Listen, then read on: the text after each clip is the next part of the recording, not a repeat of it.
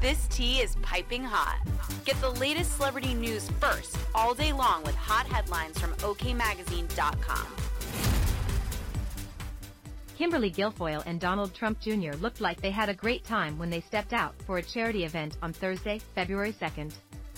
The politician, 45, reposted some photos to his Instagram story. In one picture, the TV personality, 53, and Trump Jr. posed with another couple in a ballroom, and in Snapshot, digital creator Olga Laura posted a selfie with the duo. 5x $50,000 for the kiddos. Another video showed the ballroom going crazy over the donations coming in. The pair looked cozy as they donned their stylish outfits. As OK previously reported, the duo, who got engaged on New Year's Eve in 2020, recently got all dolled up as she gushed about her man's new podcast. Happy Thursday, great day with Donald Trump Jr. excited for his show on Rumble creators coming soon. #triggered #Let's Rumble. She wrong alongside a photo of herself wearing a navy dress while Trump Jr. matched in a blue jacket and pants. Though Guilfoyle is proud of Trump Jr.'s latest venture, others have been dragging him for things he's promoting on his podcast. What's going on, guys? Hope you're doing well, hope you had an awesome weekend.